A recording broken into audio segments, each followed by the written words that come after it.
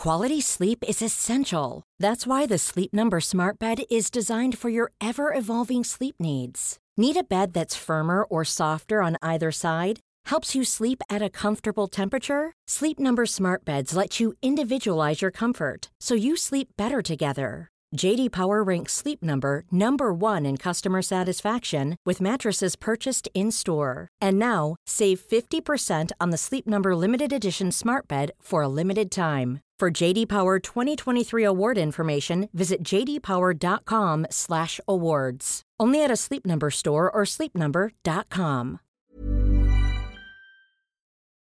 Hey, everybody, it's Jeremy.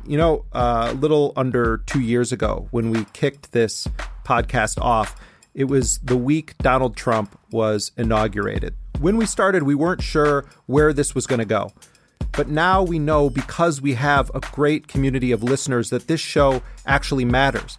The fact that we put voices on our airwaves that you won't hear elsewhere, that we are not afraid to go deep with historical context. If you appreciate what this show means to your weekly media diet, we urge you to go online to theintercept.com/join and contribute what you can to ensure that this show continues. We have some great thank you gifts to offer people: hooded sweatshirts, t-shirts, tote bags. But really, what I'm asking you to do is join with the thousands of people who already have become sustaining members of this program, who have said to us, yes, keep it up. We read our emails and our tweets and our messages from our listeners. We take it seriously, and sometimes we book guests based on suggestions from our listeners.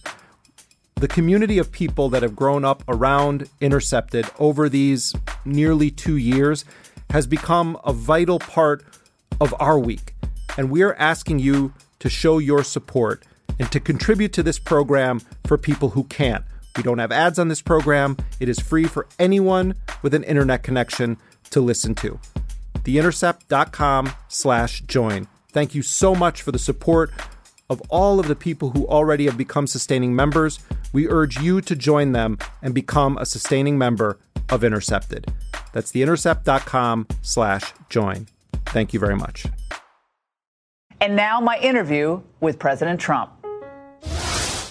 Mr. President, thank you so much for being here today. We really appreciate it. Thank you, Larry. When you hear people use the phrase anti-Semitism to describe anything connected to you, you have a Jewish daughter. What do you say to that?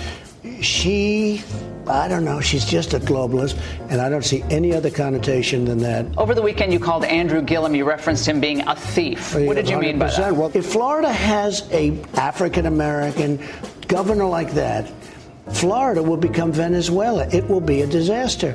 Kanye West spent some time here. Right. I said, who's that guy? Let me see it again. And I said, that guy is great. He's a star. They're pointing fingers at you, saying, look, you could do more. You're the leader of the free world. Stupid, dumb, slept in the afternoon, incompetent, a warmonger. He obviously also seems insane, completely insane. What do you say to that?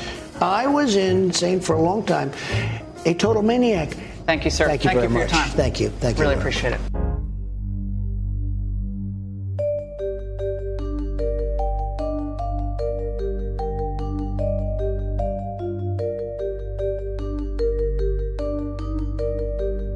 This is Intercepted.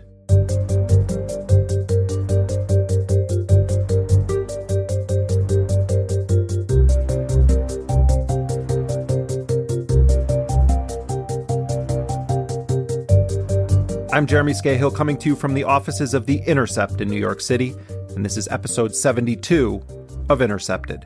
I could have had a little bit of an excuse. There was no excuses. We have our lives, we have our schedules, and nobody's going to change it, okay? So we're here, so let's have a good time.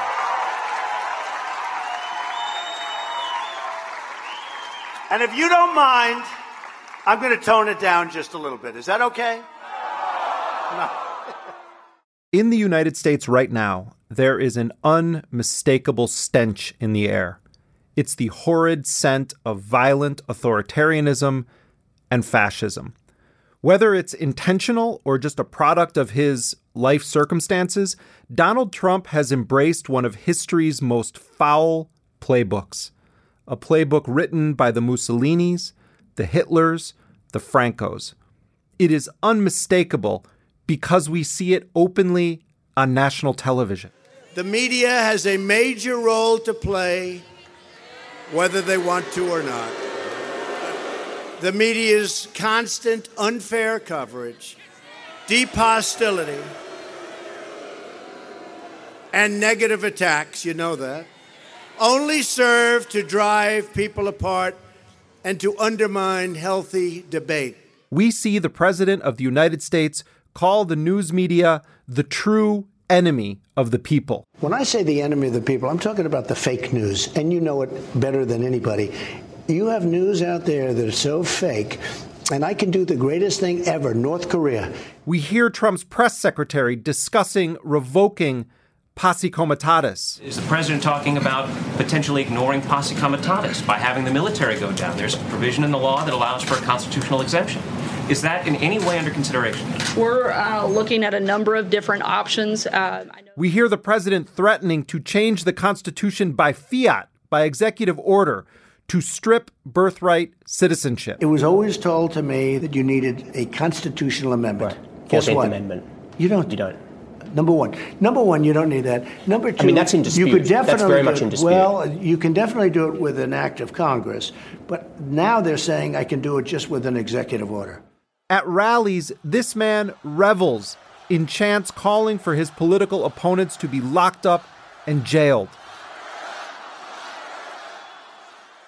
We see thousands of children stripped from their parents' arms and placed in camps while their mothers and fathers are characterized as invaders, rapists, murderers, criminals. We have gang members. We have predators, rapists, killers. A lot of bad people. That's called an invasion of our country. We see the president leading the way in attempting to strip gay people, transgender people, of their humanity. We see modern-day brown shirts being openly encouraged to carry out violent acts. Any guy that can do a body slam, he's my kind. And we see the followers of this president and his ideology murder Jews because they are Jews, murder African Americans because they are African Americans, send bombs to politicians and Jewish philanthropists and news organizations.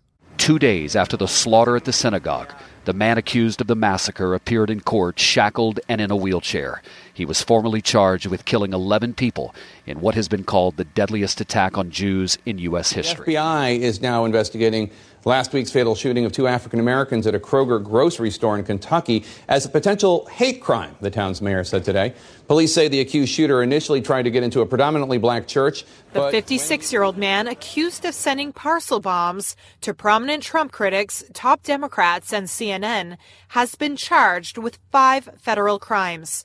Florida resident Cesar Sayoc, seen here at a 2016 Trump rally, now faces up to 48 years in prison. The top law enforcement officer in this country right now, Jeff Sessions, is a white supremacist who goes out of his way to praise the Anglo-American heritage of law enforcement.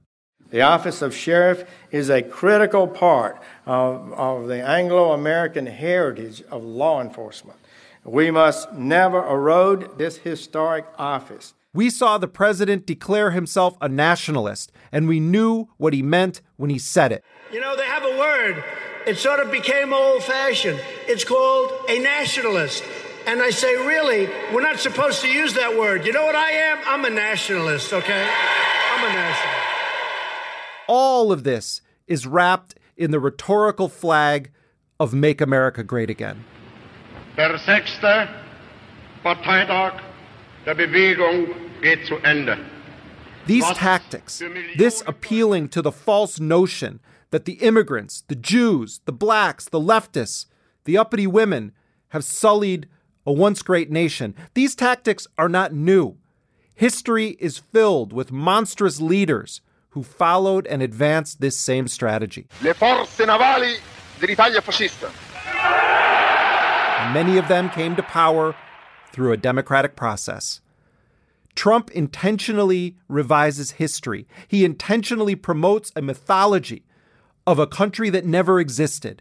He taps into the anger and the rage of white people in search of someone to blame, and he openly encourages them to act on their perceived victimhood. For decades, open borders have allowed drugs and gangs to pour into our most vulnerable communities. They've allowed millions of low-wage workers to compete for jobs and wages against the poorest Americans. Most tragically, they have caused the loss of many innocent lives. Yes, we see all of this in Trump. We see it every day. Trump must be confronted. The dangers he poses are grave. At the same time, we must not view Trump as some American anomaly, as just a modern-day iteration of history's infamous fascists. After all, Trump is not a product of post-Versailles Germany. He's a product of this empire. He's a product of the United States.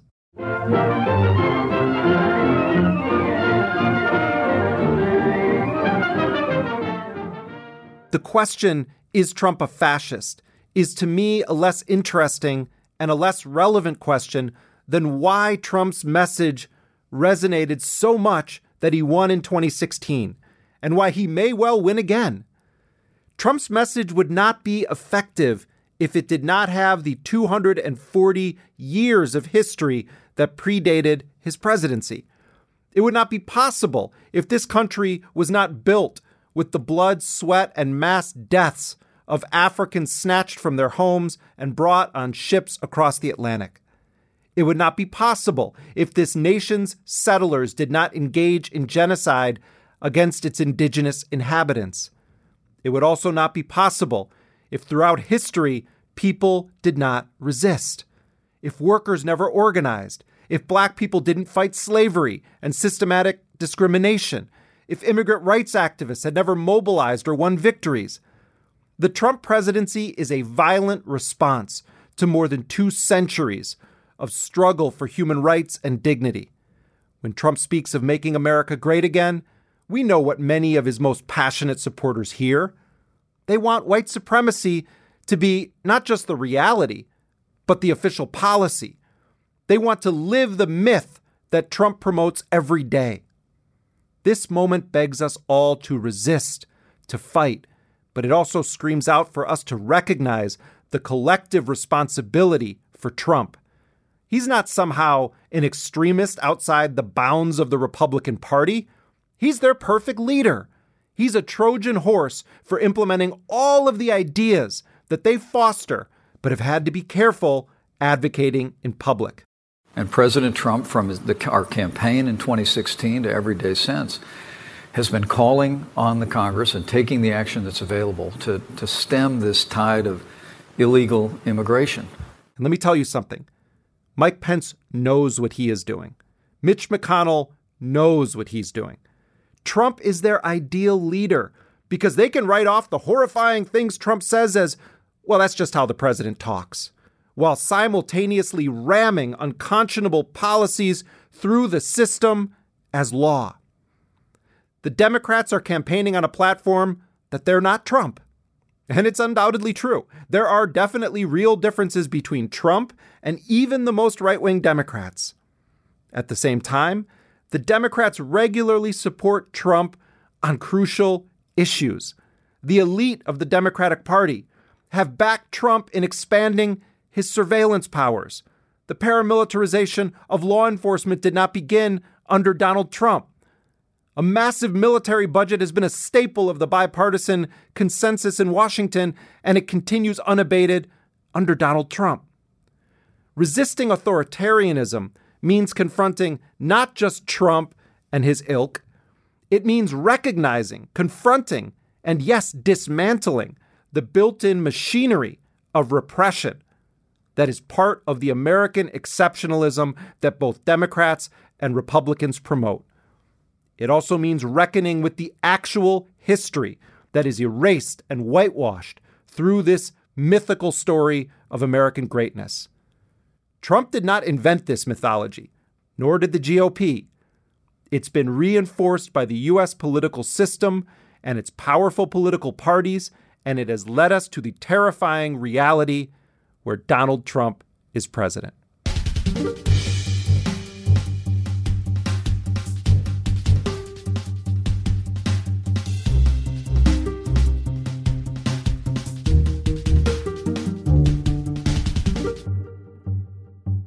I'm joined now by two scholars of fascism.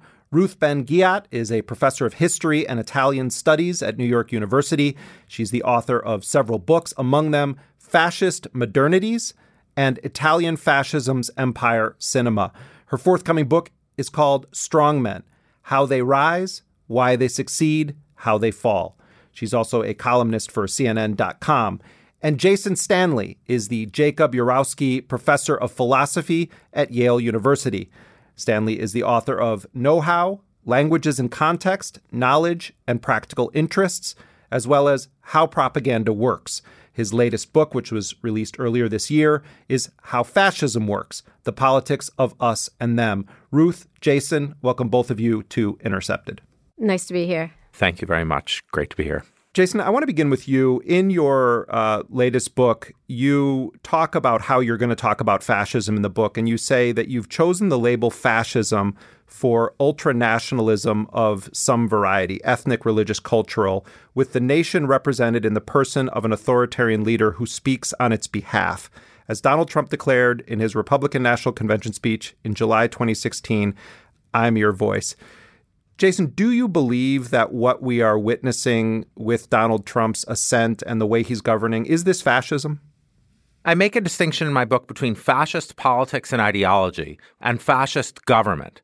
Fascist government is when the institutions start to be corrupted and corroded by loyalty to the leader, and they start to collapse. And different fascist government appears in different forms. The resulting institutions after they've been taken over can look differently in different countries. And I don't think there's much of a doubt that what we're seeing, including in the run-up to these midterm elections, are fascist tactics, classic fascist tactics. I agree with Jason's definition of fascism, and I agree that we're seeing the use of rhetoric and tactics that remind us of fascism. I simply like to make a distinction. I like to use fascism only for situations where there's a one-party state, because I think it's very useful for us to see what is different and what stays the same over history, and also to recognize that we have rights.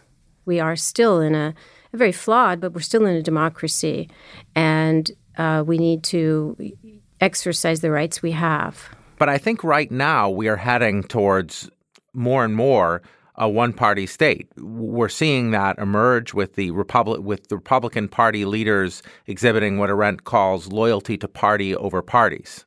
At the same time, and I understand the distinction that you're making, you do have this reality that Donald Trump, and I don't think it's based on him reading historical texts, but there are many tactics that Donald Trump uses that seem as though they are pulled straight out of either Mussolini's history or figures like Joseph Goebbels in Germany. This notion of creating a mythic past, the notion of victimhood for the real citizens of the country, combined with policies, warehousing children, stripping them from their parents. Now he's floating the idea of removing birthright citizenship. I mean, there are a lot of tactics that Trump is using that are just sort of dyed-in-the-wool fascist tactics from history. I agree with that, and the way that the GOP has fallen, like in classic textbook case, has fallen into being the enabler and being able to predict exactly what Trump would do and how the GOP would behave because of my knowledge of fascism. I simply think that fascistic and saying that we are in fascism are two different things. But there's no question that we're headed for what I'm calling a new authoritarianism.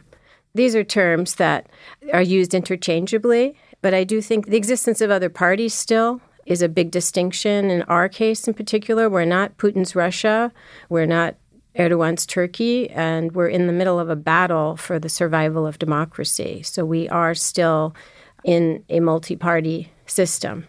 You know, Jason, part of, as I was preparing this and reading both of your writings, I started to sort of wonder if applying the label fascist to Trump lets him off the hook in a way, because it can be dismissed as, oh, you're comparing Trump to Hitler or you're comparing Trump to Mussolini, when in reality, Trump was not a product of reading, Mussolini and his men or Hitler and his men.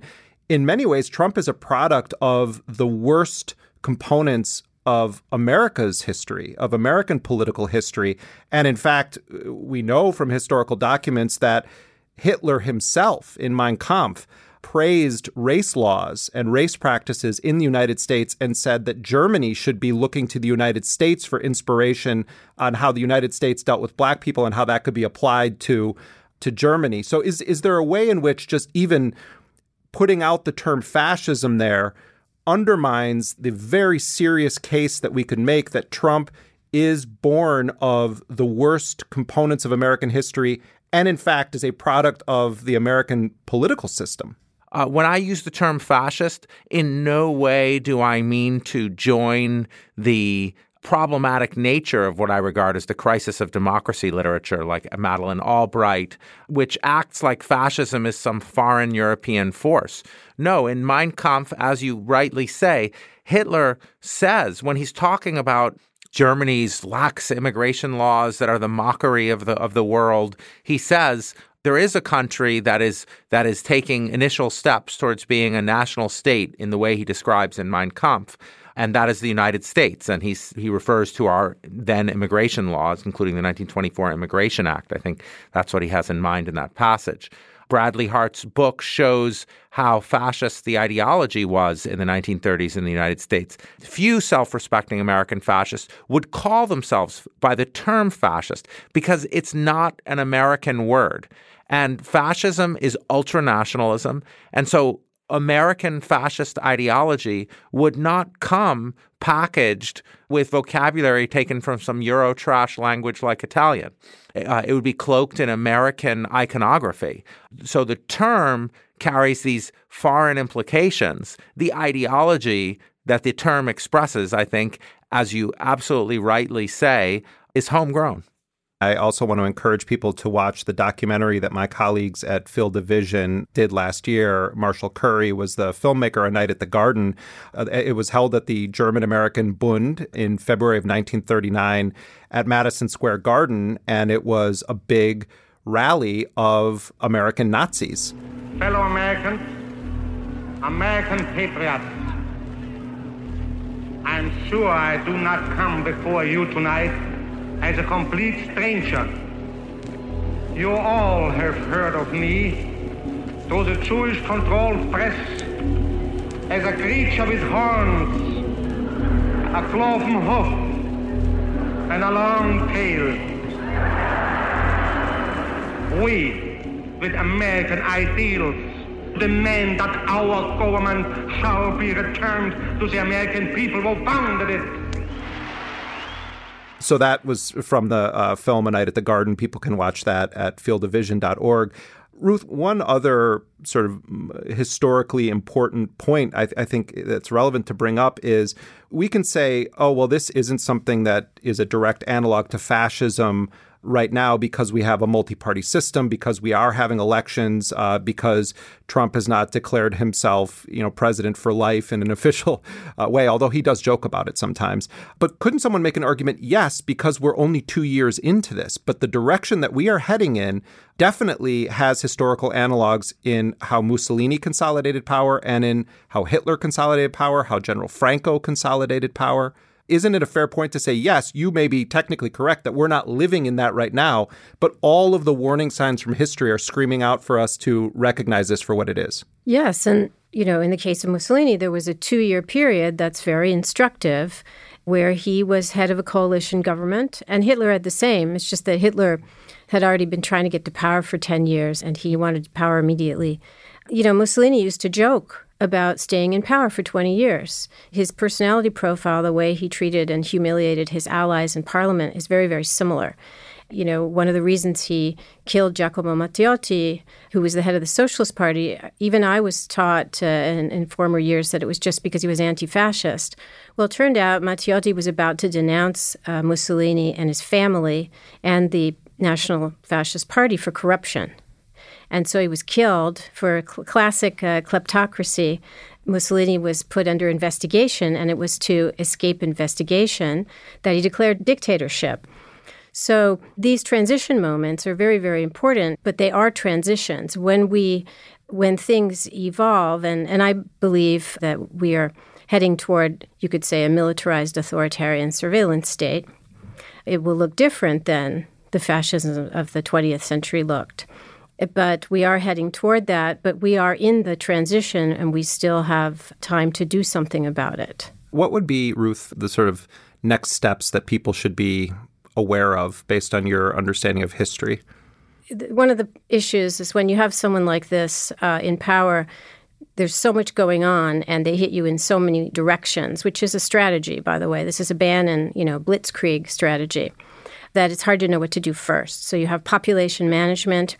The very significant move that they were trying to have the National Park Service not allow protest. And GOP legislators introduced several bills to criminalize protest. One thing I find interesting, which recurs in the past, is Trump is this charismatic figure, and they come along every so often. You've mentioned some of them.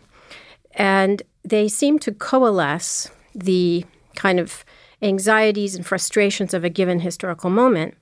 But the conservative elites, in this case GOP, back them and not other people because they believe that they can use them as a vehicle to do the things they've been wanting to do for a long time. The racist, the voter suppression, all the things that the GOP's been trying to activate and was very frustrated it couldn't do under Obama, right?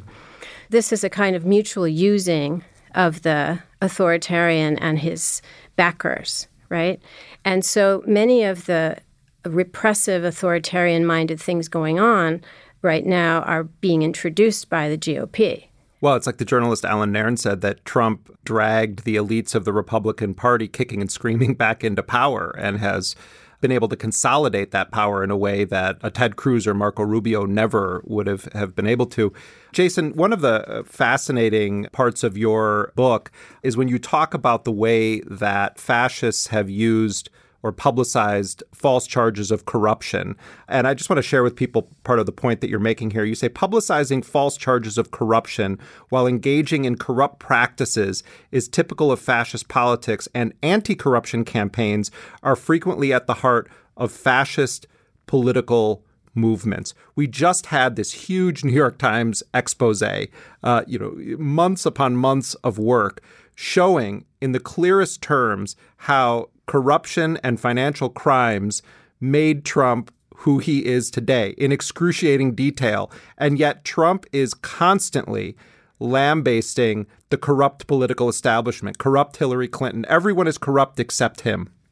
Yes. So this is a theme. And Kate Manne in her book Down Girl notes this about the 2016 election.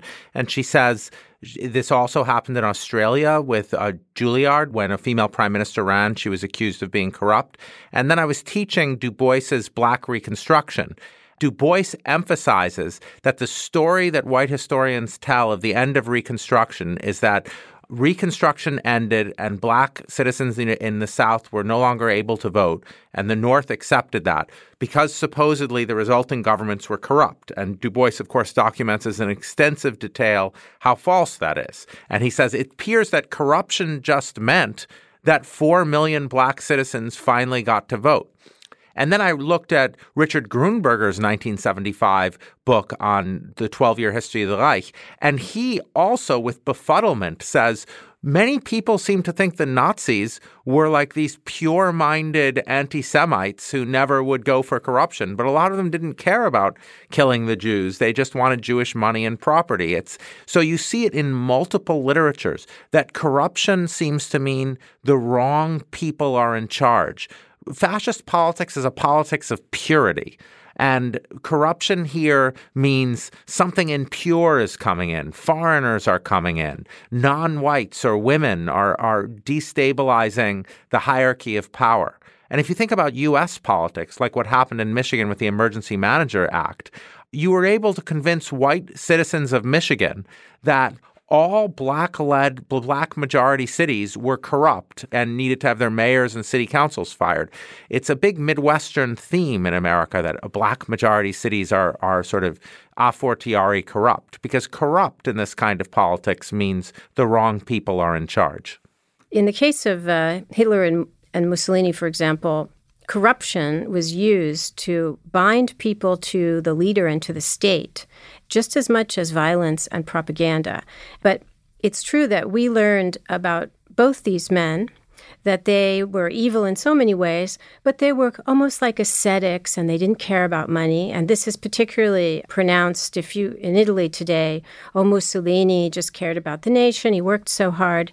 These people were as corrupt as Putin and Erdogan and Trump are today, because it really was used not only at the level of the major officials, but down to the local party bosses, the neighborhood people. So corruption is very important in getting loyalty, and authoritarian systems depend on these hierarchical chains of loyalty going up to the leader.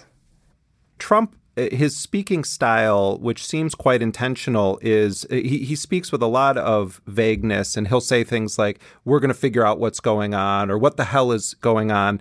Is that uniquely Trump, or is this also something that you found in your historical research of sort of authoritarian figures leaving things open to an interpretation? And we know when Trump says, I'm a nationalist. Why isn't this acceptable anymore? I'm a national.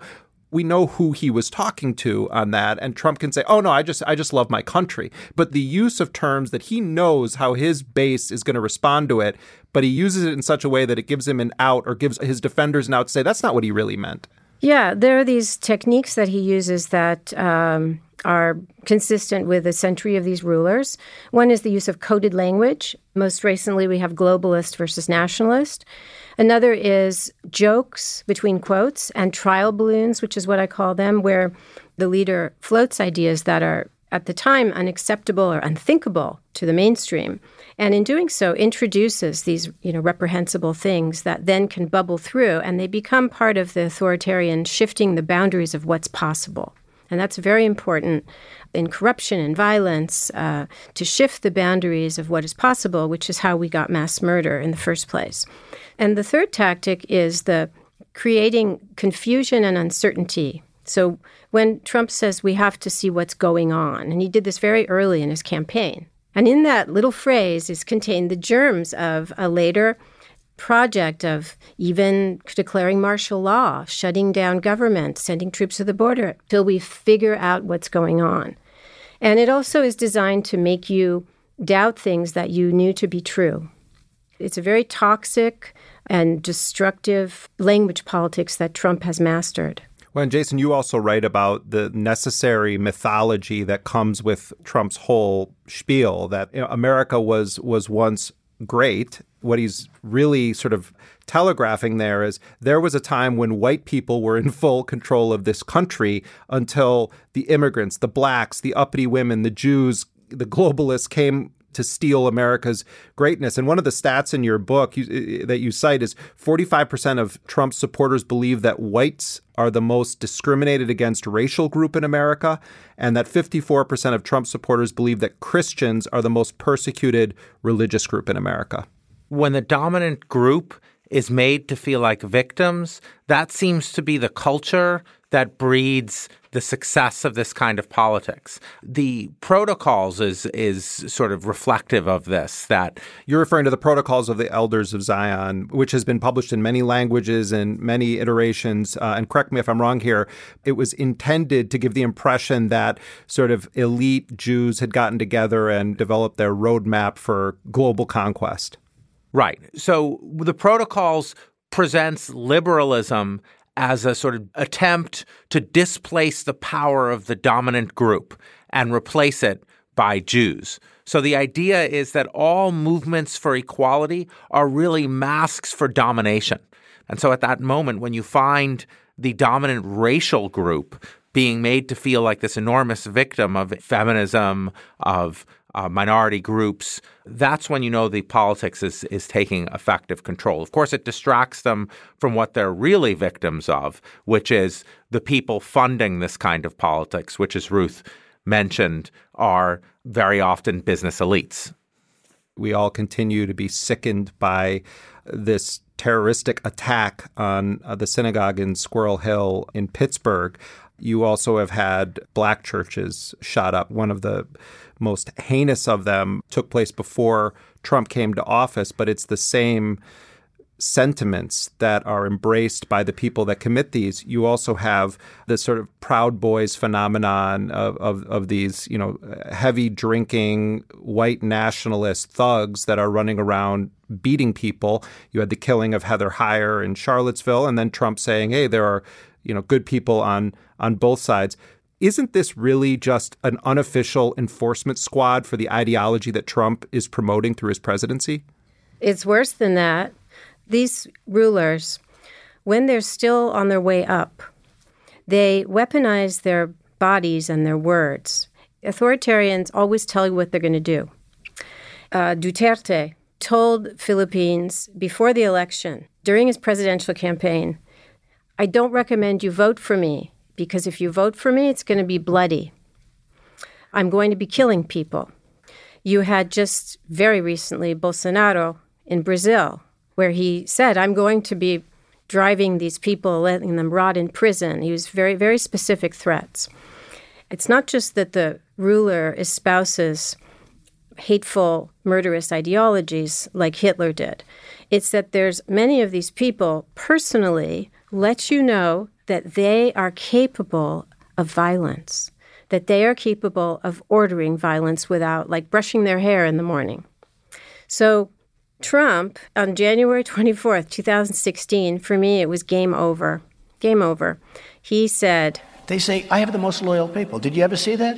Where I could stand in the middle of Fifth Avenue and shoot somebody and I wouldn't lose any voters, okay? It's like incredible. So it's a two-part thing. One, that he could actually shoot somebody. He could commit violence. Two, that nothing would happen to him. So it's all laid out. We talk about corruption, about getting away with murder, about both sidesism, which is designed to protect the aggressor side, so far as in Charlottesville. He was letting you know what would happen. And the thing with Trump is that he's been consistent. The fascist state's refusal to condemn the extrajudicial violence has a particular linguistic role because the state licenses it by not explicitly condemning it. But at the same time, the state uses its extrajudicial nature to say, look, we're not the extremists. Look, you can see the extremists. They're out there. It's important to the white nationalist movement to have the people in ties and suits in government, and they need the extrajudicial violence on the street to say, that's not us. Look, just look at how we're dressed versus how they're dressed. But you can tell the links between them, not just because of the clear overlap in language, minus a few words. Instead of white nationalist, you just use nationalist. Instead of adding Jew to globalist, instead of saying, it's the Jews that control the press, it's the Jews that are behind the lax immigration laws, you say it's the globalists. And then you don't denounce the extrajudicial violence. You denounce it in certain extreme cases where you just have to, but you leave it crucially ambiguous at times. And then that has this licensing effect. Trump has actually literally told his supporters what you're seeing and what you are reading is not what's happening. But it's all working out. And just remember, what you're seeing and what you're reading is not what's happening. All of this stuff that you're reading about or hearing that they want to tell you is reality isn't reality. One thing I'm quite concerned about, which is one of the last pieces of the puzzle in America, militias. If these people become activated in some way, they will fall into place as the paramilitary component. So all of this is true, but when we have the actual leader of the country who has declared himself a violent potential killer, that's a whole other level. And in fact, when Mussolini announced dictatorship, he made the speech to Parliament. He said, if fascism has been a criminal organization, well, I'm the head of that organization. So that was it.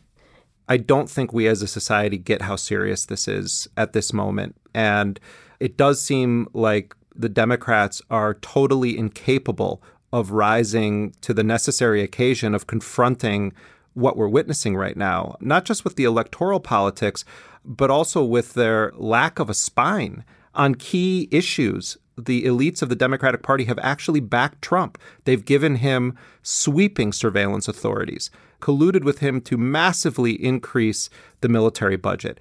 There is a pipeline of paramilitary and military weaponry and ordnance coming back from Afghanistan, Iraq, and elsewhere and going straight to police departments in this country. Look, we can talk about how offensive Trump's words are until we're blue in the face, or as Ruth, as you've just been describing, how they actually can be lethal.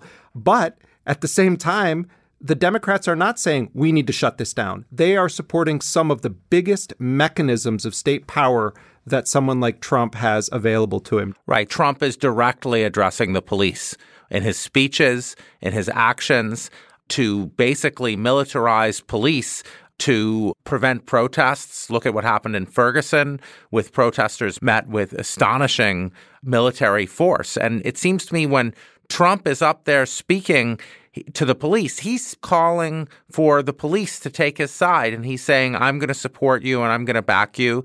He's got ICE as an entirely new military force that he's clearly speaking to.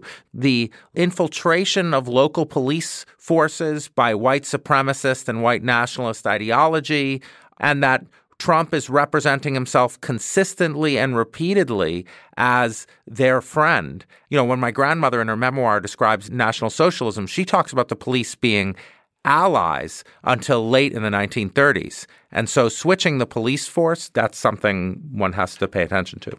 One way philosophically to look at this time is we have been handed an enormous lesson in the operation of power on multiple levels. One is Trump came up saying that he's going to drain the swamp. Well, not only is he not really doing that, he is showing us he is the swamp. Trump is the swamp. And he's showing us exactly how the swamp operates. Look how much we've learned already about the way that financial corruption operates, about why people don't show their tax returns. The optimist in me thinks that we can put that to use in one day, perhaps will spark reform. In terms of the Democrats not getting it, we also have a lesson in the slow erosion of conscience when you hold power for too long. Because to get rid of Trump in 2020, because unfortunately I feel that he has a good chance to win because of this problem of not coming up with the proper opposition.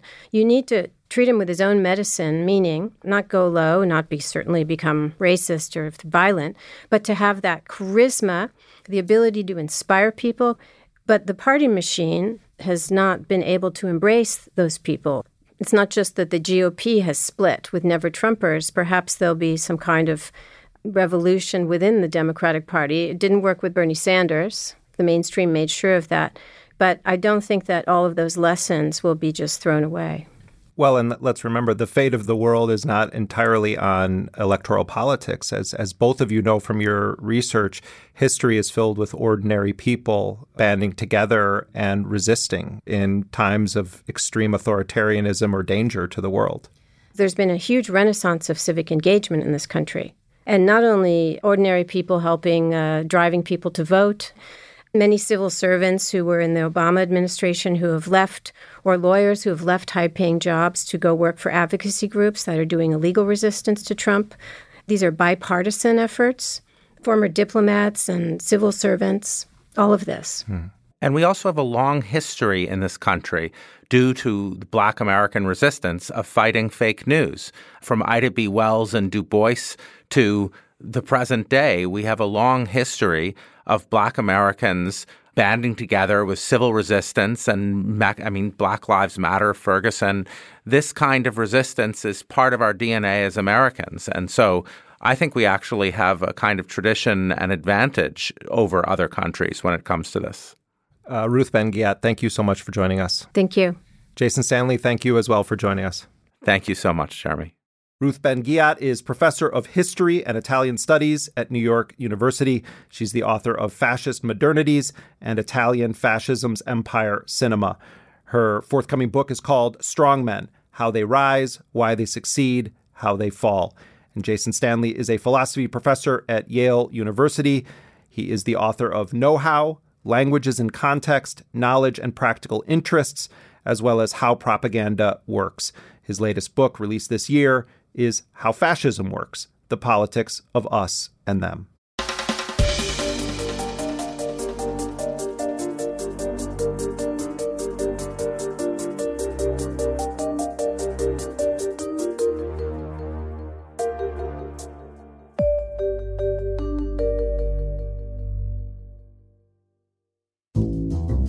Let America Be America Again by Langston Hughes. Let America be America again. Let it be the dream it used to be. Let it be the pioneer on the plain, seeking a home where he himself is free. America never was America to me. Let America be the dream the dreamers dreamed. Let it be that great, strong land of love, where never kings connive nor tyrants scheme, that any man be crushed by one above. It never was America to me. Oh, let my land be a land where liberty is crowned with no false patriotic wreath, but opportunity is real and life is free. Equality is in the air we breathe. There's never been equality for me, nor freedom in this homeland of the free. Say, who are you that mumbles in the dark? And who are you that draws your veil across the stars? I am the poor white, fooled and pushed apart. I am the Negro bearing slavery's scars. I am the red man driven from the land.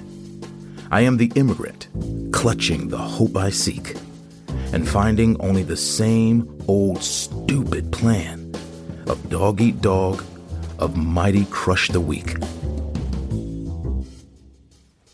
I am the young man, full of strength and hope, tangled in that ancient endless chain of profit, power, gain, of grab the land, of grab the gold, of grab the ways of satisfying need, of work the men, of take the pay, of owning everything for one's own greed. I am the farmer, bondsman to the soil.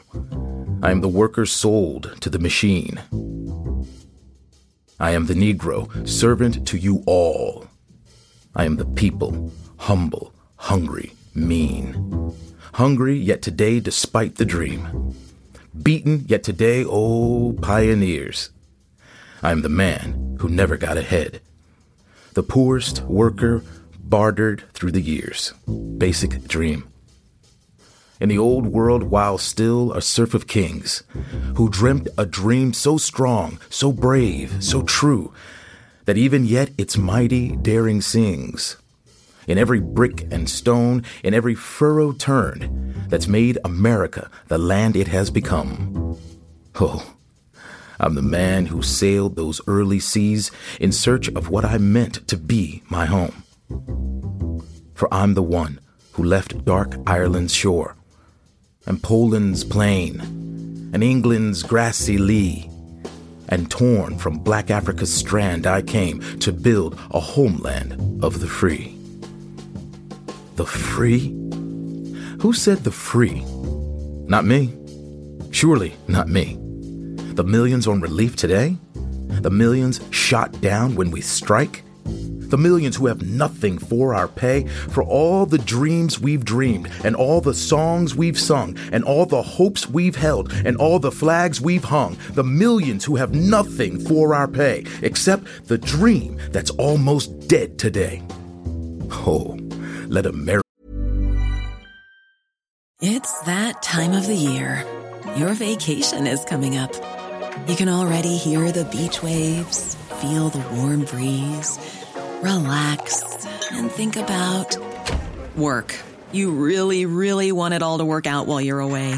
Monday.com gives you and the team that peace of mind. When all work is on one platform and everyone's in sync, things just flow. Wherever you are, tap the banner to go to Monday.com. Ever catch yourself eating the same flavorless dinner 3 days in a row? Dreaming of something better? Well, HelloFresh is your guilt-free dream come true, baby. It's me, Keke Palmer. Let's wake up those taste buds with hot, juicy pecan-crusted chicken or garlic butter shrimp scampi. Hello Fresh. Stop dreaming of all the delicious possibilities and dig in at HelloFresh.com. Let's get this dinner party started.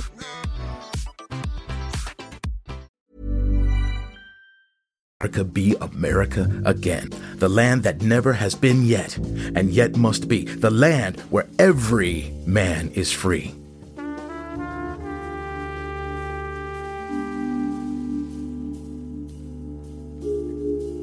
The land that's mine, the poor man's, Indians, Negroes, me, who made America, whose sweat and blood, whose faith and pain, whose hand at the foundry, whose plow in the rain, must bring back our mighty dream again.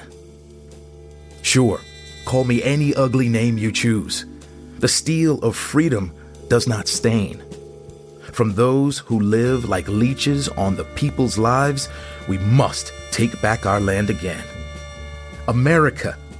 Oh yes, I say it plain. America never was America to me, and yet I swear this oath, America will be. Out of the rack and ruin of our gangster death, the rape and rot of graft and stealth and lies, we, the people, must redeem the land, the mines, the plants, the rivers, the mountains, and the endless plain. All the stretch of these great green states, and make America again.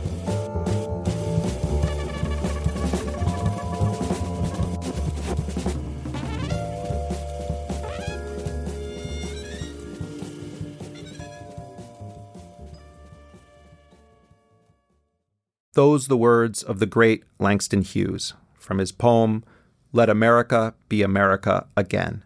The poem was performed here on Intercepted by Ty Jones, the producing artistic director at the Classical Theater of Harlem.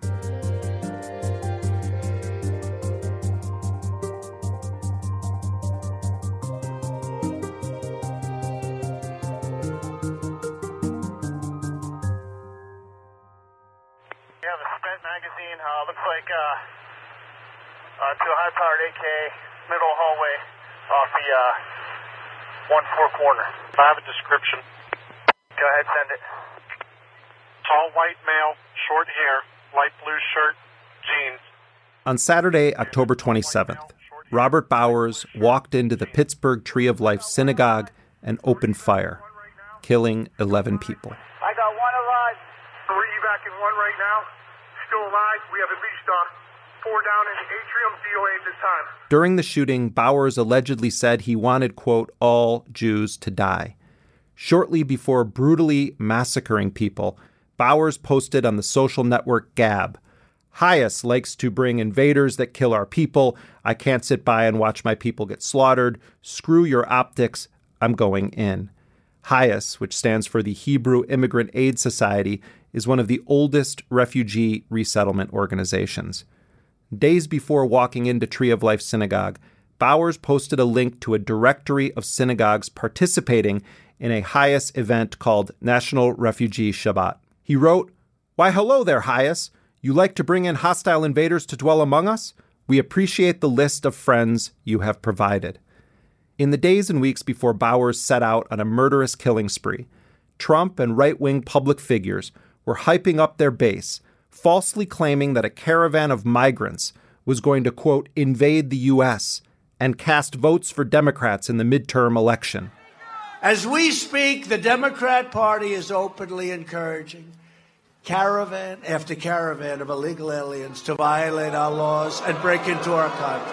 That was the president earlier today blasting our weak immigration laws that have allowed this migrant caravan to become a major crisis. Well, Democrats don't just hope. They will ensure that the migrant caravans of today are the voters of tomorrow. So they are absolutely... Now, the timing, as we discussed, is for the midterm elections, that they're hoping that Hispanic Americans will see this and vote for Democrats who want open borders. The person who apparently has been financing this thing is George Soros. Now, we don't have hard evidence on that, but that's the suspicion. Now, after a week where we not only had a man commit mass murder in the United States, seemingly provoked by the caravan story, and another man who sent at least a dozen pipe bombs to Trump critics, Trump and his supporters have continued on without skipping a beat. First, they deflected any responsibility, blaming the media and pointing to Bowers saying Trump is a globalist, not a nationalist. Essentially, Bowers, using his favorite dog whistle on the right, and one that Trump often uses, thinks Trump wasn't fascist enough. And then the rhetoric pivoted back to another favorite trope, a problem of divisiveness on both sides, as if protesting the policies of elected officials or disrupting their meals is somehow the same as sending pipe bombs to them or gunning them down in their places of worship. And the day after 11 people were murdered in their house of worship for being Jewish and for their perceived role in aiding people fleeing violence migrating to the U.S. border, Trump, Republicans, and pundits have continued pushing the migrant caravan story. They have taken a break right now, have gotten off of the bus, but are continuing their goal to come to the U.S. southern border at the end. This has actually become the Republican strategy for the midterm elections.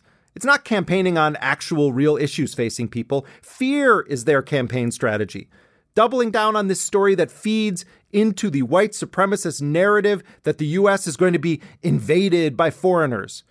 It's a narrative that Trump campaigned on and continues to push as president, where he mixes coded language with just straight-up racism. You're going to find MS-13, you're going to find Middle Eastern, you're going to find everything. Joining me now to discuss the ways in which white supremacy and fascism are discussed in the broader U.S. media and the failure to, well, call it like it is Adam Johnson. He is a media analyst for Fairness and Accuracy in Reporting. With Nima Shirazi, Adam co-hosts the podcast Citation Needed. Adam, welcome to Intercepted. Hi, Jeremy. Thanks for having me. Thanks for being here. First question is your analysis of the way that different political camps of political figures and news organizations report on events like the package bombs that were sent to Democratic figures, George Soros, Tom Steyer, CNN, and also the mass shooting in Pittsburgh. How do the Democrats talk about it, the Republicans, the Never-Trumpers, and the news media? Yeah, the first thing people do is there's kind of this broad call for civility. Joe Biden did this where he's like, we need to sort of come together, which of course is designed to give the appearance that it's kind of two sides of the extreme. And even if people intellectually know that one side really does the bulk of the violence, both institutionally and these kind of one-off events, right? Because all these kind of white supremacist terror attacks are also in the context of a broader white supremacist regime in this country that exercises violence in more subtle ways every day, right? Even if intellectually they know that it's widely asymmetric, the kind of way you show that you're a serious person is to sort of talk about extremes of both sides. And the way they did this over and over and over again, as people have noted several times, is to equate things like disrupting people's dinner with sending bombs to people's houses. And of course, those are not at all the same. And then the very popular thing people do is they decontextualize violence. And they talk about violence as this sort of thing that's per se wrong. But for, a country that drops about 30,000 bombs a year without really thinking much about it or even talking about it in any way, we sort of intuitively know that the moral context of violence is what's important, not just violence itself. And so opposing things like incivility on both sides or violence is sort of this really kind of cheap way of looking busy and looking like you're sort of doing something, but you're not really making a meaningful statement intellectually or morally. You also had a number of political figures on the Sunday talk shows, including Ron Dermer, who is Israel's ambassador to the United States, bring up the Nation of Islam leader Louis Farrakhan and his recent quote where he said that he's not an anti-Semite, he is anti-termite. What I find very troubling is that people will only look at anti-Semitism on the other side of the political aisle. Look, you just had somebody, Minister Farrakhan, who called all Jews termites a week ago. That is outrageous. And I would like to hear people on both sides of the aisle, whether you agree with some of Farrakhan's policies or you don't. It seemed as though, certainly in the case of Dermer, that he was drawing a direct parallel between the sentiments expressed by Louis Farrakhan, whose probably authority or popularity peaked in 1995 at the Million Man March, and the fact that we just witnessed a mass slaughter in this Tree of Life synagogue in Pittsburgh. Well, they want to obscure the fact that the biggest promoter of anti-Semitism in this country, the most popular promoter of anti-Semitism in this country is the President of the United States, who, of course, constantly winks and nods to anti-Semites with his globalist rhetoric. Steve Bannon does the same thing. But he's made a Faustian bargain with the most right-wing and most vulgar elements in Israel and pro-Israel lobby within the United States that says we're gonna wink and nod and channel the forces of anti-Semitism, but as long as we're sort of very pro-Israel, we'll kind of look the other way. This is an agreement Netanyahu has made with several leaders. So they can't really address the right-wing threat of anti-Semitism, which of course is historically the most violent and most manifest. So they have to sort of do this deflection to talk about anti-Semitism as if it's this kind of politically neutral thing that's just sort of out in the ether. And so when you go to things like Farrakhan or some of these fringe groups, black nationalist groups, and of course, their number one target is to go after Palestinian liberation groups and Palestinian rights organizations because they don't want to talk about the fact that the person they're aligned with in Donald Trump, and by they, I mean people who are pro-Israel but pro-Trump, they don't really want to talk about how much of his candidacy was predicated on anti-Semitic tropes, up to and including these George Soros theories, and constantly winking and nodding to anti-Semites by talking about globalist, a term that the Pittsburgh synagogue shooter himself used over and over again. If you look at a social media post, him and his friends constantly use the word globalist interchangeably with Jewish. This is a term that people, like me and others and dozens of others have been saying this is obviously a huge anti-Semitic dog whistle that is meant to make people think that the problems in their life are not due to the fact that we have a crippling capitalist economy or that there's massive inequality, but it's in fact the cabal of George Soros, Islamo, Black Lives Matter cabal that's somehow oppressing them. Completely decontextualizing that anti-Semitism is largely a regime, not totally, but is largely a regime of white European creation, and of course. It was Europeans who were like the shooter in Pittsburgh who led to the Holocaust. It wasn't relatively powerless groups. Having said that, of course, Farrakhan is a vile anti-Semite, and I do think it's if there's one thing that the Dreyfus Affair taught us is that you really do have to speak out against anti-Semitism in all of its context, even if it is from some relatively minor groups. But I do think that they are focusing on these relatively powerless groups. And for some reason, they think that Farrakhan's a left-winger. I don't know. That's something that they've imagined in their head. I guess they assume all black people are left-wing. Actually, at key points in modern political American history, Farrakhan has cast his lot with extreme right-wingers, including saying very positive things about Donald Trump early on in his rise to political power. And he's the only man, probably in the last 100 years, that stood in front of some of the members of the Jewish community and told them to their face, I don't want your money. Now, wait a minute. No, I want you to think. Because anytime a man can say to those who control the politics of America, I don't want your money, that means if I don't take your money, you can't control me. He's the boogeyman, Soros, Farrakhan, these are just trigger words. It's like the word Chicago. It's a racial trigger word. That's why they love talking about it. This whole notion of both sidesism, I mean, the Democrats, particularly Chuck Schumer, the leader of the Democrats in the Senate, this guy has a PhD in attempting to draw these sort of immoral equivalencies, even in the way that Chuck Schumer talked about Maxine Waters, who is frequently a target of bigoted, racist vitriol, receives many, many death threats. The idea that Maxine Waters' political speech is the equivalent of the kinds of events that we saw with the pipe bombs or the synagogue, that contributes to this intellectually bankrupt discussion we have in this country where you can't simply denounce fascist or fascist-inspired or Trump-inspired mass murder without finding some person on the left or liberals to kick in your own camp, as Chuck Schumer does repeatedly. To opponents of the president's policies, the best way to limit what he can do, to show that America is not as coarse, as mean, as hypocritical as his behavior suggests, the best solution is to win elections. That is a far more productive way to channel the legitimate frustrations with this president's policies than harassing members of his administration. This obsession with stripping violence of any kind of moral context or ideological properties, right? So you don't say I'm opposed to fascism or I'm opposed to white supremacy or I'm opposed to white supremacist violence that vomits out of this grotesque White House. You have to say I oppose violence, which is sort of this ideologically agnostic thing.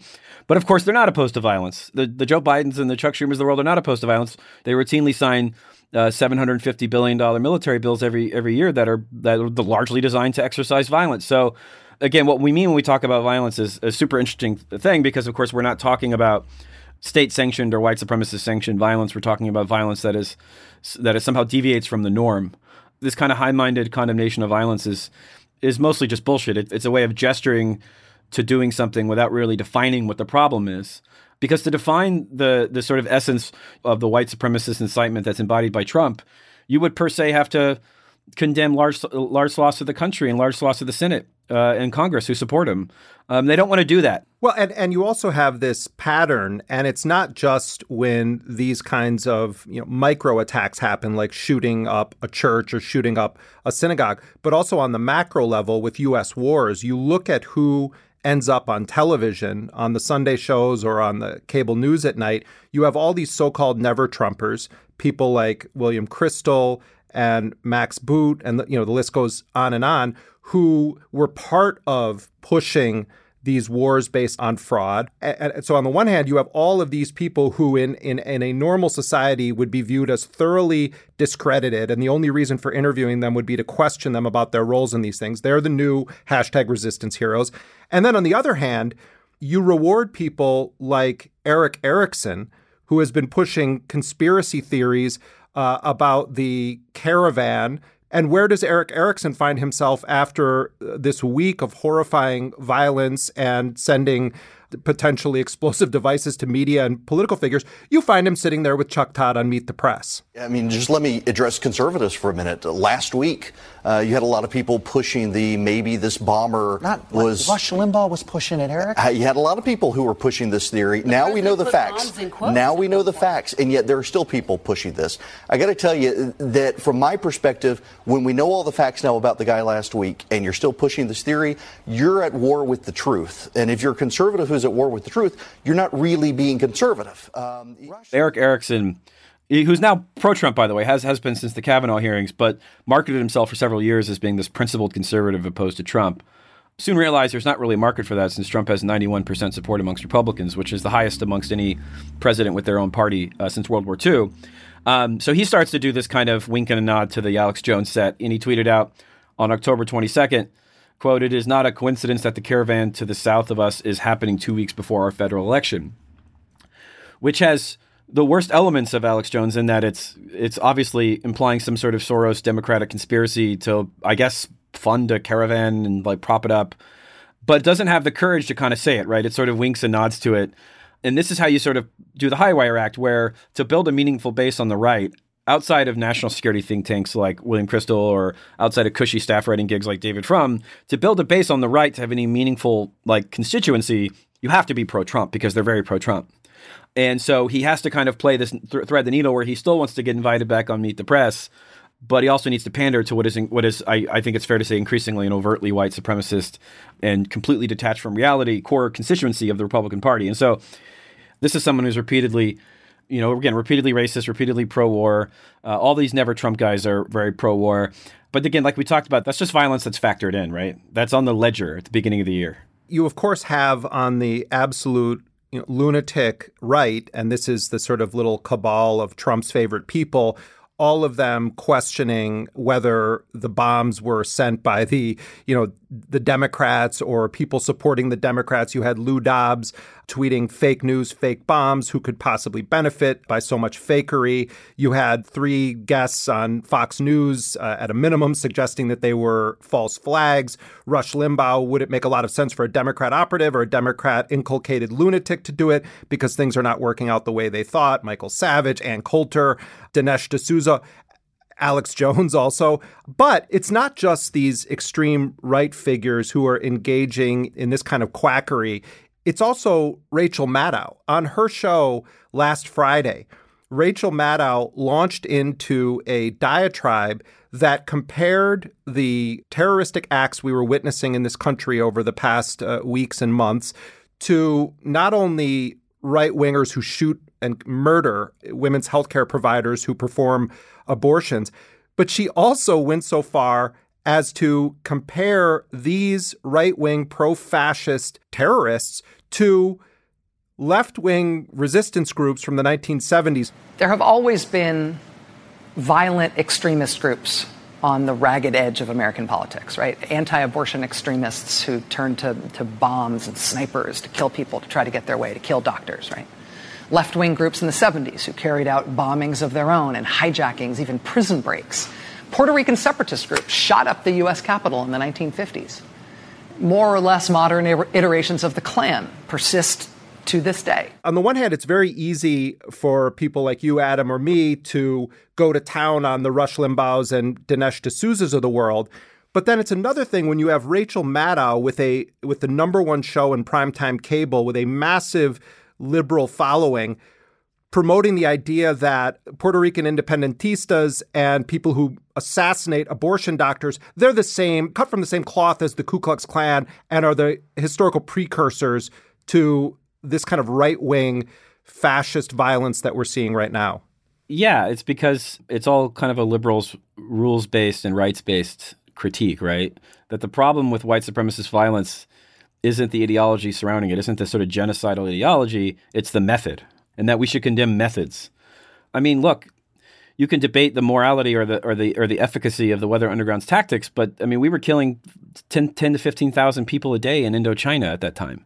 The Black Liberation Army, which she didn't reference, but is constantly condemned by people like Jake Tapper as a kind of left-wing equivalent, Assata Shakur, so forth. I mean, there was a war on black people in this country. There was an actual conflict.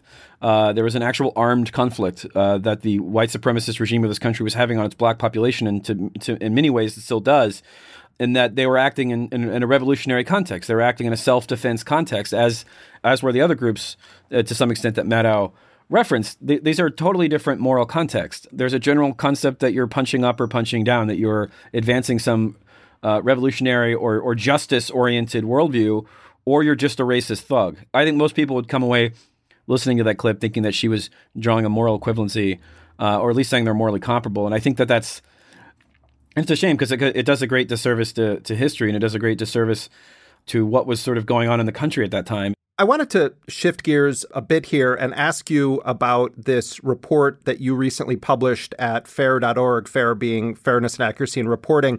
The title of it was Blaming Saudis for Corrupting Otherwise Human Rights-Loving U.S. And of course, this is in the context of this horrifying execution of the Washington Post columnist and U.S. resident Jamal Khashoggi. His body, as of this time that we're speaking, still has not been found, or at least they haven't revealed that they have found it. But we did see, Adam, as you point out, all of these Democrats and Republicans who have a long track record of supporting Saudi Arabia, pushing arms sales to Saudi Arabia, being very, very cozy with powerful Saudis, rushing to microphones or pages of the op-ed section of newspapers to disown the Saudis and condemn them or call for serious action against them. But lay out what you found as you investigated the responses to the Jamal Khashoggi murder. So suddenly, because they killed one of their own, suddenly the Saudis are now non grata amongst the sort of illiberal elite opinion makers, namely because they killed a Washington Post columnist. So now that one of their own has been killed, there's all this sort of hand-wringing about human rights and this and that.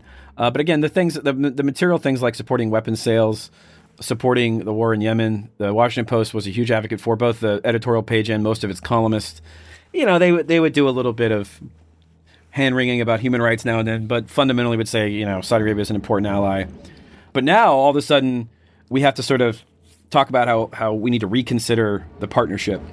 And now what's interesting about this is you see this a lot with commentary on Israel, where the primary ideological project of people like Jackson Deal and Fred Hyatt and the kind of Washington Post national security, John McCain worshiping crowd is to prop up the myth that the United States earnestly cares about human rights, which is, I think, sort of empirically obviously not true.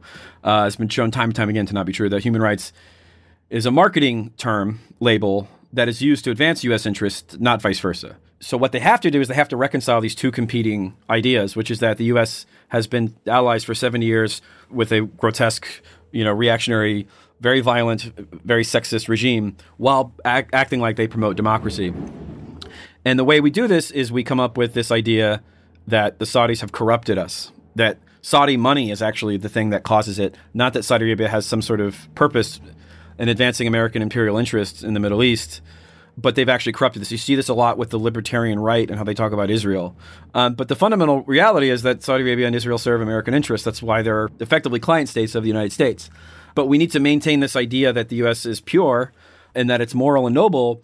So we see this being advanced, that the U.S. is being corrupted by Saudi Arabia and that we're somehow forced into this relationship.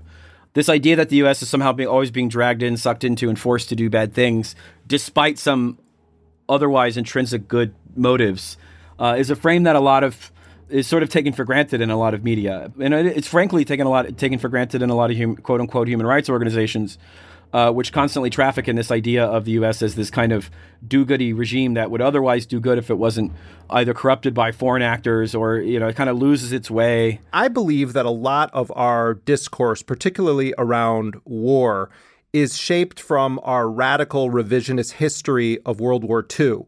This notion that the United States valiantly saved Europe and defeated Hitler with no political context, no discussion of how the United States refused to support the international brigades that traveled to Spain in the early 30s to fight fascism, and the fact that the U.S. officially declared itself neutral meant that the fascists could violently crush the original front line against fascism spreading in Europe, the refusal to let Jewish refugees into the United States, doing business with Hitler's banks. None of that is ever discussed. The story is just the U.S. saved the world from fascism. And you see echoes of this kind of revisionist notion of American exceptionalism in one of the grand new heroes of La Résistance, Max Boot, who now is identified simply as a Washington Post columnist or a CNN analyst, not as a guy who shamelessly promoted every single possible U.S. military action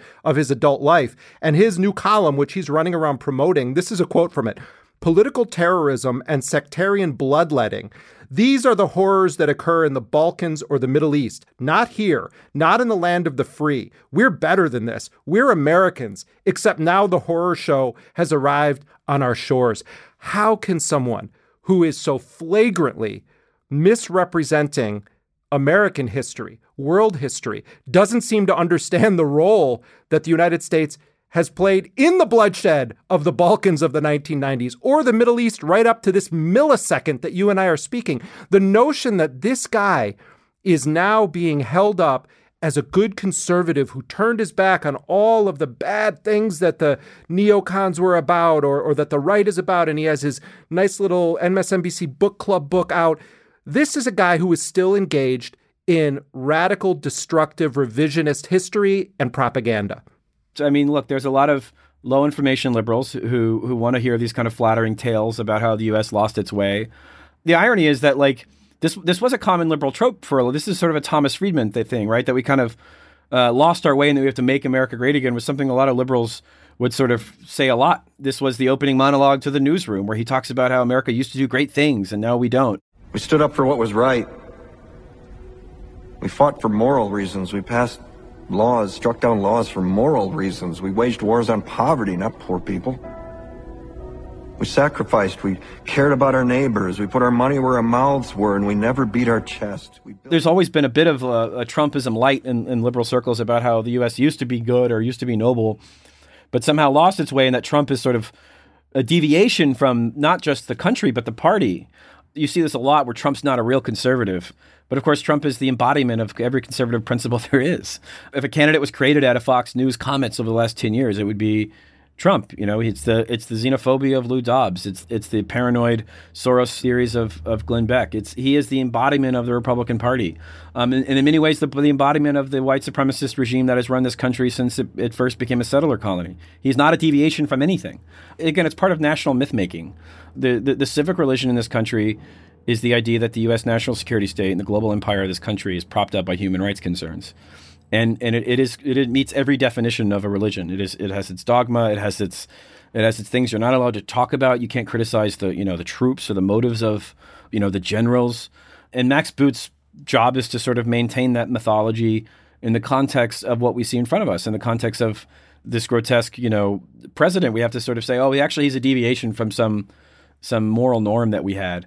Part of that is to rewrite history, that the U.S. has not always been involved in, sectarian violence, has not been involved in racial terrorism, which of course is the foundation of this country. It's how the, quote, West was settled. It was settled based on basically a vigilante regime of white settler violence against Native Americans that was sanctioned and paid for by the U.S. government. I mean, there's always going to be a market for power-flattering narratives. There's always a market for it, and it will always get you book deals and get you on NPR. He has flattering coverage on NPR. He writes these sort of self-indulgent articles for the Washington Post, and he's the good. Before he was obscure, before he became a resistance grifter, he was another kind of washed-up neocon burnout who would have to get some fellowship at the Hudson Institute, and now he's he's probably getting $30,000-$40,000 a speech, probably. I mean, it's a grift. He wrote an article in 2001 literally called The Case for American Empire. I mean, this is someone who's an imperialist by the sort of self-admitted definition, not in a kind of lefty way, but he says, I'm an imperialist, I'm pro-imperialism. Well, and now he's a permanent resident of the Situation Room. Adam Johnson, we're going to leave it there. Thank you very much for joining us on Intercepted. Thank you. That was Adam Johnson. He is a media analyst for Fairness and Accuracy in Reporting. Along with Nima Shirazi, Adam co-hosts the podcast Citation Needed. You can find Adam on Twitter. His handle is Adam Johnson NYC.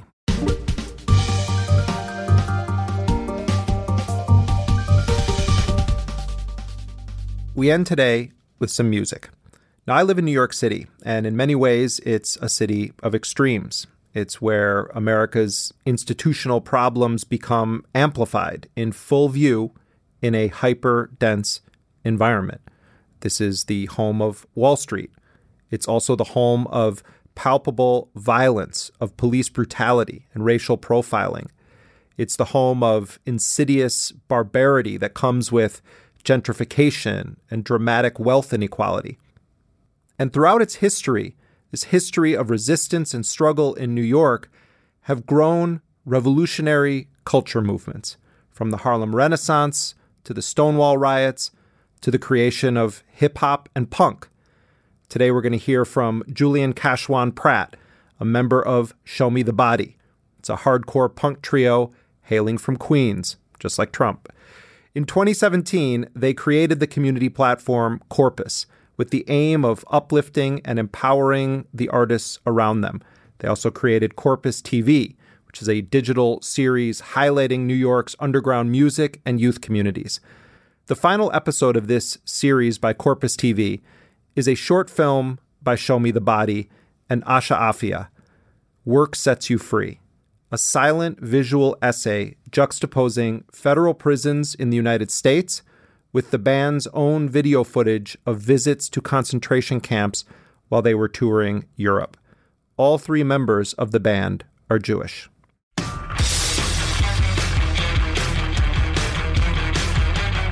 My name is Julian Kashwan Pratt, and I am in a collective called Corpus and in a band called Show Me the Body.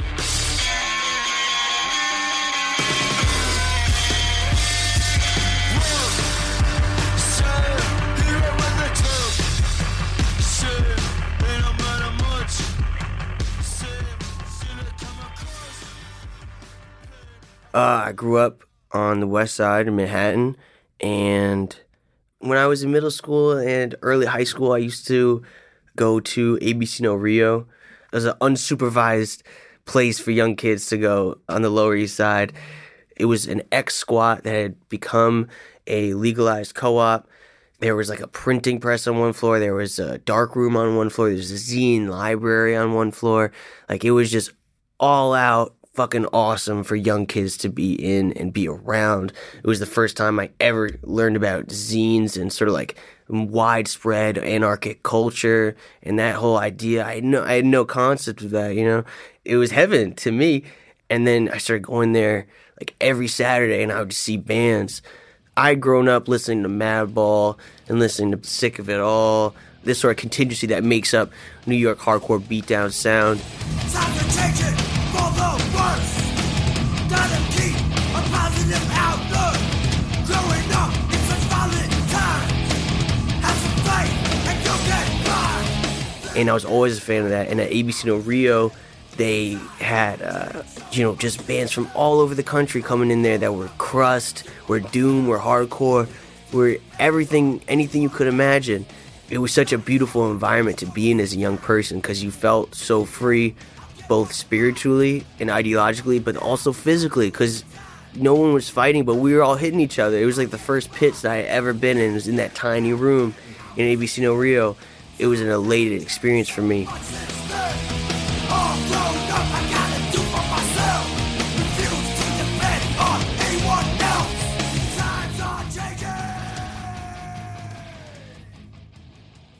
I had not a lot going for me in high school besides just writing on my own and writing graffiti and just trying to get messed up with my friends. I ended up dropping out of high school multiple times to do things with Stop Mass Incarceration, do things with Vocal, that's another organization in New York, and just like sort of the whole Occupy thing that was happening when I was in high school. I was very inspired by. At the same time that there was this like overflow of expression happening with my friend group and all the young kids who had grown up around each other, there was like this unrest happening in the city. And I was super perplexed about how to connect these two things. How did they come together? And my daddy was a community organizer for a long time, worked with like tenants, eviction rights, and specifically communities like Queensbridge projects. And I knew that I liked to be in the streets and like go to protests and participate in Black Bloc events. And it's only through, I guess, just making music and throwing shows and coming together with other young kids to talk about it and figure it out and make music did I sort of start to realize what I could do to participate. I don't even like to think that's political in a certain way, because I think when you live around so many damn people, it's more of like a decision or not a decision to engage. And you probably should engage. And if you don't, you don't have to. But I don't think that it's a political decision to engage. I think it's more about being a fucking human. Bad town burned down out of sight. New rent gets spent, no wrong or right. Roll around the blue lights, you could see melting ice. Neighbors found them leaking out the other night. When I was still in high school, my cousin came to our crib one day with a banjo. With the guitar, it gets complicated. You know, you always got, you're always a student. You know, whatever you're doing, you're always a student. But at the time, I thought it was so complicated. I wasn't that good at it. I could only do power chords. And then homie brings out this banjo, and you could make a whole chord by just putting your whole one damn finger over the whole thing. You can make a chord. And I thought that was the coolest, most punk rock thing ever. Damn, it's so easy and simple. Like, that's sick. And then from there, it went on a whole excursion of how to make it noisy, how to make it not sound like a banjo. It allowed the banjo to become something that was much more like a noise maker than like an instrument. But shit has changed, type pentagram instead of grave. They got me thinking about my next wave. It's a drum in the essence, like the skin, the head of it, that is not a solid piece of material, but is an actual reverberating drum. You know what I mean? And if you know about music, you know the history of the drum. The drum is a powerful thing. The drum is meant to organize. The drum was illegal because it was so powerful.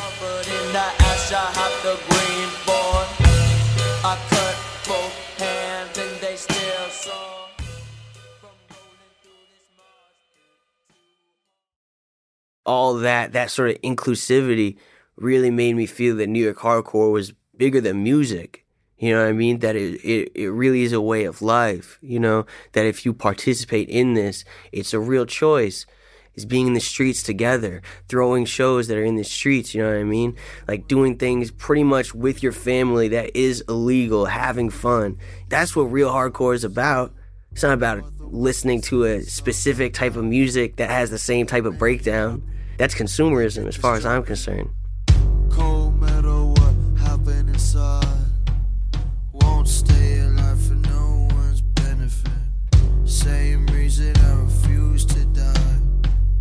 And I'm waiting on the red line in the city, and I'm ready to fight.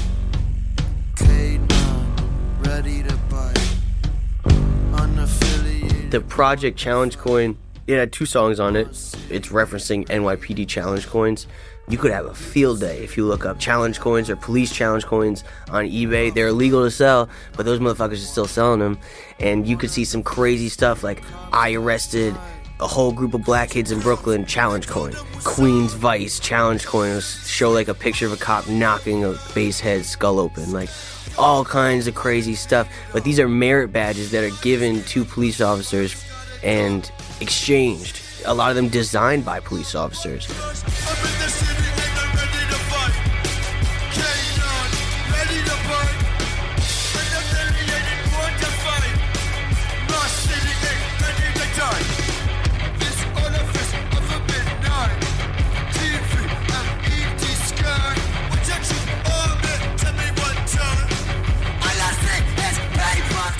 So K9 was part of the Challenge Coin project.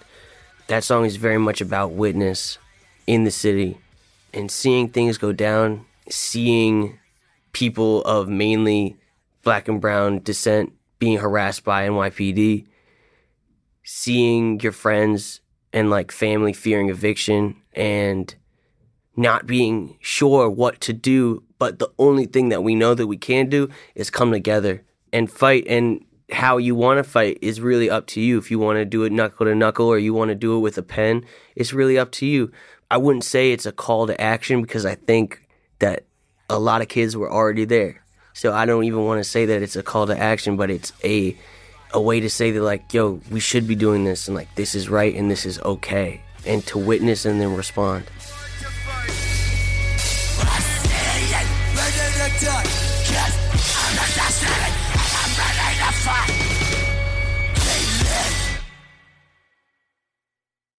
In 2016, we got the opportunity to go to Poland to tour. And it was the first time that we ever thought we would go over there because for 2 of us in Show Me the Body, our ancestors escaped Poland. My great aunt was stoned to death by her neighbors in Poland before the Nazis, you know. So to go over there was a hard decision. And we knew that if we went over there, we wanted to see some sort of remnants that our people went through, you know. My grandfather, he passed away, bless his soul, like a year ago, but he never spoke Polish around us. He said that he forgot it, but in his dreams, he would scream it. He would have like night terrors and scream Polish in his dreams because he left Poland when he was like 8 years old and came over on the ships, like singing to rich people for bananas. So he raised us like not thinking about the old world in a positive way, you know what I mean? Almost not even thinking about it at all. And when we went back there, we knew that we had to witness something that was part of our heritage.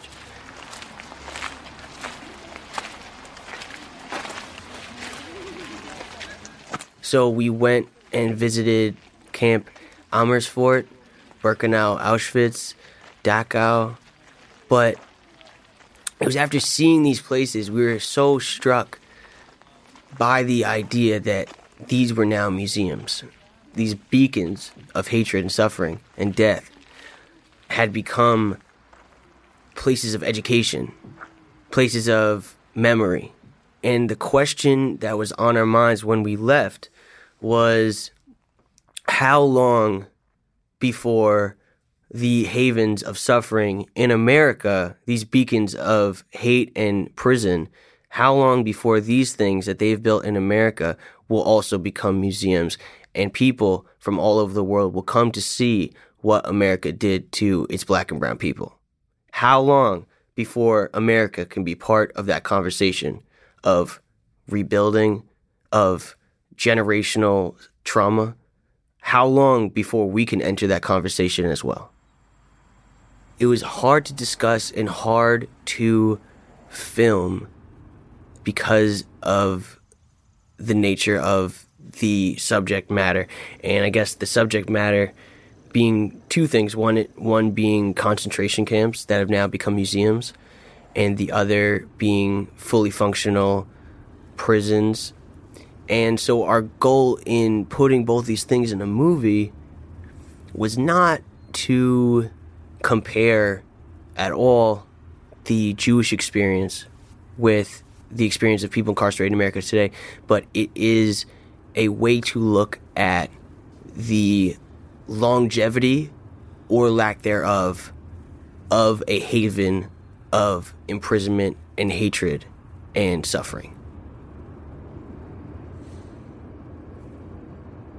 So the name of the film comes from the phrase that is above the gate when you visit Auschwitz. It's a joke and it's a lie.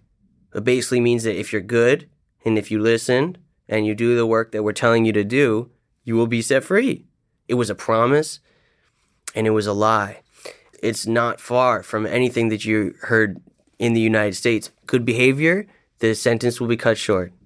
You're given very, very, very little access to see or document suffering in this country.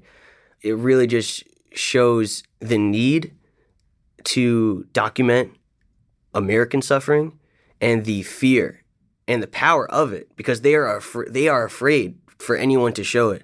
So obviously it is a powerful move to be able to document that, to show it to other people, to create empathy with U.S. prisoners, with non-prisoners, tax-paying people who can then say, wow, you know, my plight is not so far from these men. Their plight I can empathize with.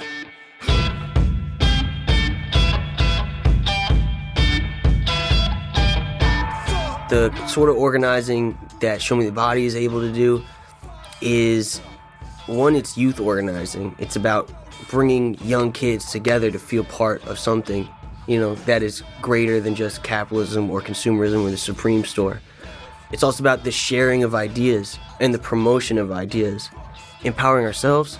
And for the young kids who want to come, we're all just trying to talk, be ourselves, and become free together.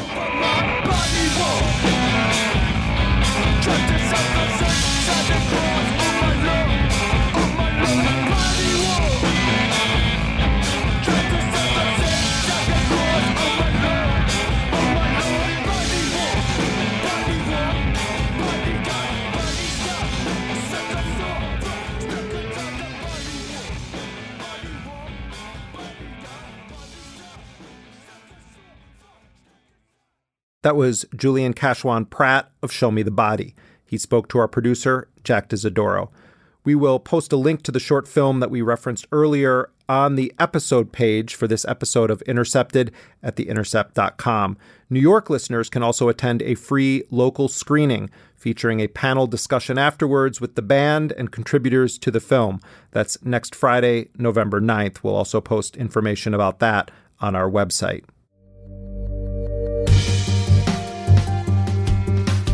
And that does it for this week's show. If you are not yet a sustaining member of Intercepted, log on to theintercept.com/join. Intercepted is a production of First Look Media and The Intercept. We're distributed by Panoply. Our producer is Jack D'Isidoro, and our executive producer is Lital Molad. Laura Flynn is associate producer. Elise Swain is our assistant producer and graphic designer. Rick Kwan mixed the show. Special thanks to Anthony Arnove. Our music, as always, was composed by DJ Spooky. Until next week, I'm Jeremy Scahill.